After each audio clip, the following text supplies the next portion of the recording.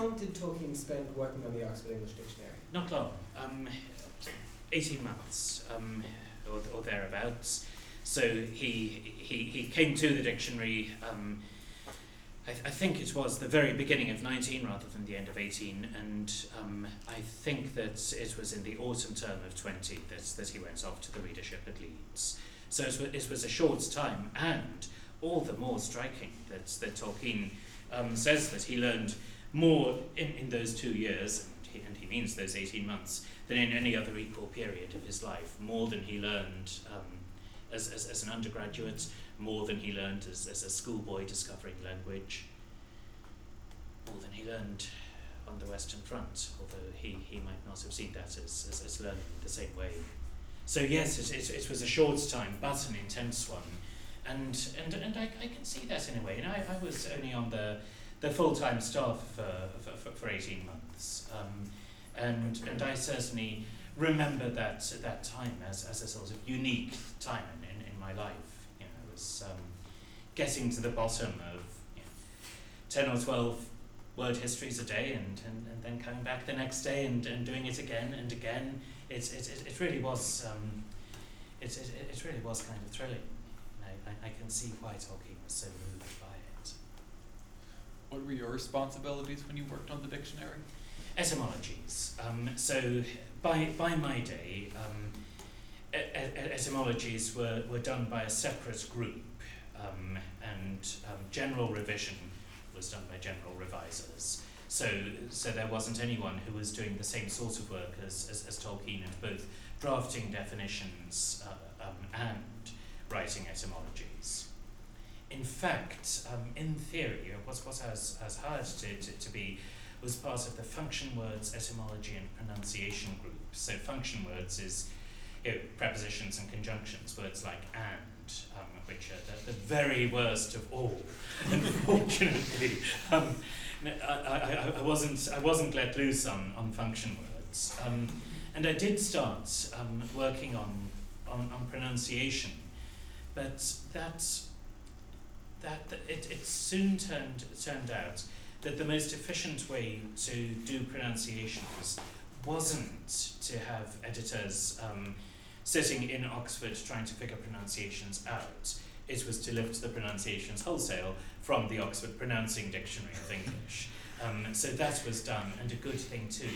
I feel that actually the low point of my time at the Oxford English Dictionary was working on the word macropicide. I pronounce it macropicide, which means the killing of kangaroos. It's not a very common word, and very possibly nobody had spoken it for 100 years. By the time my colleague Simon Hunt and I were sitting in our office saying, macropicide? Macropicide? Macropicide? We had no bloody idea. Having no bloody idea is all very well for university lecturing, but it's not good for lexicography. So, before long, my job really wasn't function words, etymology and pronunciation, it was etymology. And the etymology of words beginning with M-A, because that's where we were at the time.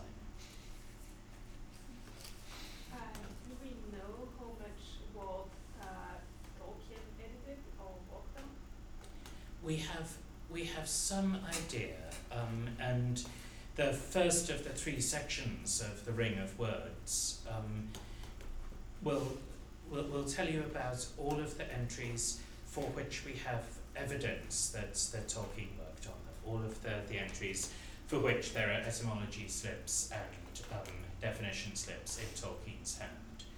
Quite a lot of that 18 months, I can imagine, would have been taken up by getting to know the job in the first place, and then by doing the huge word want. But we can certainly point to other words besides the ones that we've looked at. Tolkien, for instance, did waistcoat, which is quite an appropriate word in Westcott's feature in his fiction. We may remember Bilbo losing his waistcoat buttons as he squeezes through a narrow place. And there are garments which Tolkien himself very characteristically wore. Birchfield remembered him as a waistcoated figure in the days when Birchfield was a student. So he did Wain, W-A-I-N, meaning a wagon. He did Watling Street. It was mostly words in the range W-A, which is quite a big range. How large of a team would have been working on the dictionary at that time? Yeah, that's a good question, isn't it? And one answer which I suspect gets us some of the way would be that I take it that the picture of the dictionary room as at the Old Ashmolean shows most of the team. I mean, it's clearly a staged picture. So I'm seeing 4, 5, 6, 7, 8, 9, 10, 11, 12. I suspect there's about a dozen people working in-house is right. I can't remember how much out-of-house work was being done in 1919, 1920. I think that all of the slips had by that time been sort of gathered into to Oxford. But whether, for instance, there were, as there are now, people whose job it was to stay in the library having requests for information sent to them. And how many people were still out there sending quotations in, that I don't know. But I suspect a dozen or so in-house isn't far off.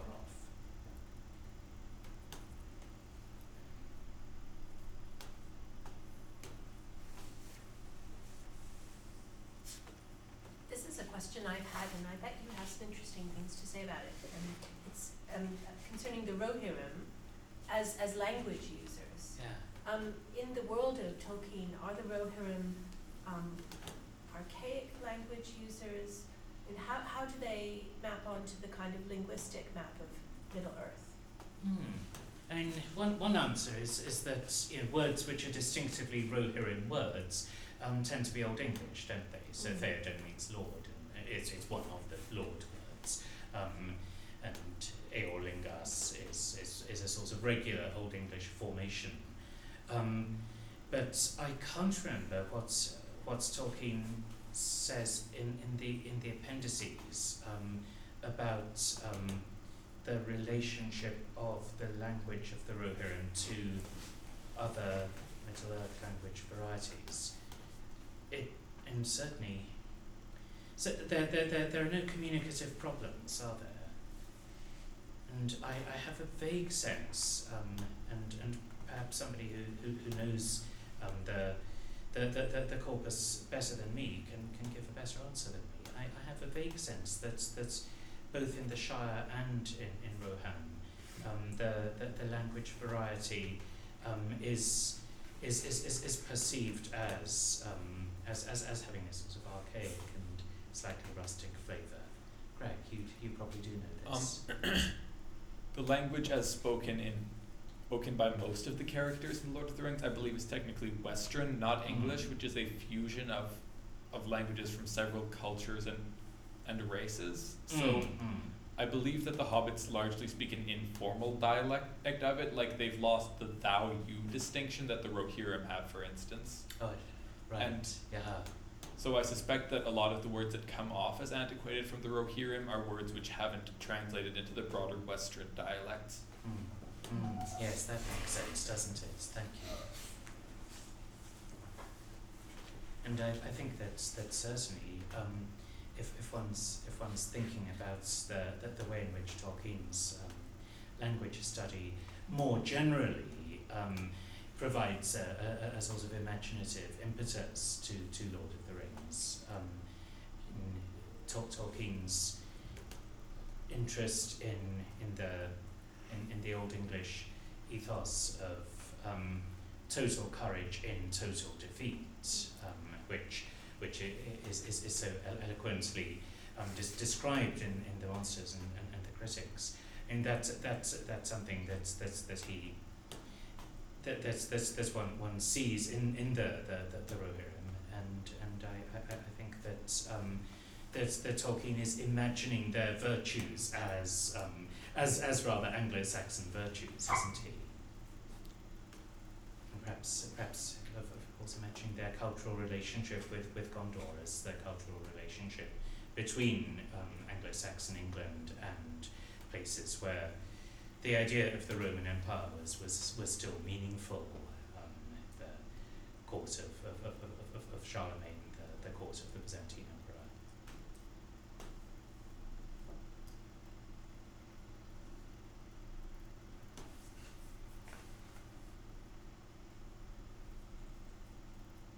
We're done, aren't we? Thank you all very much.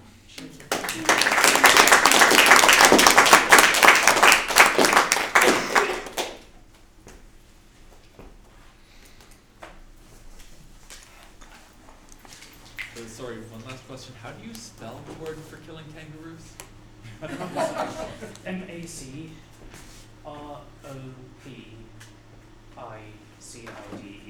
A kangaroo is a macropus, a bigfoot.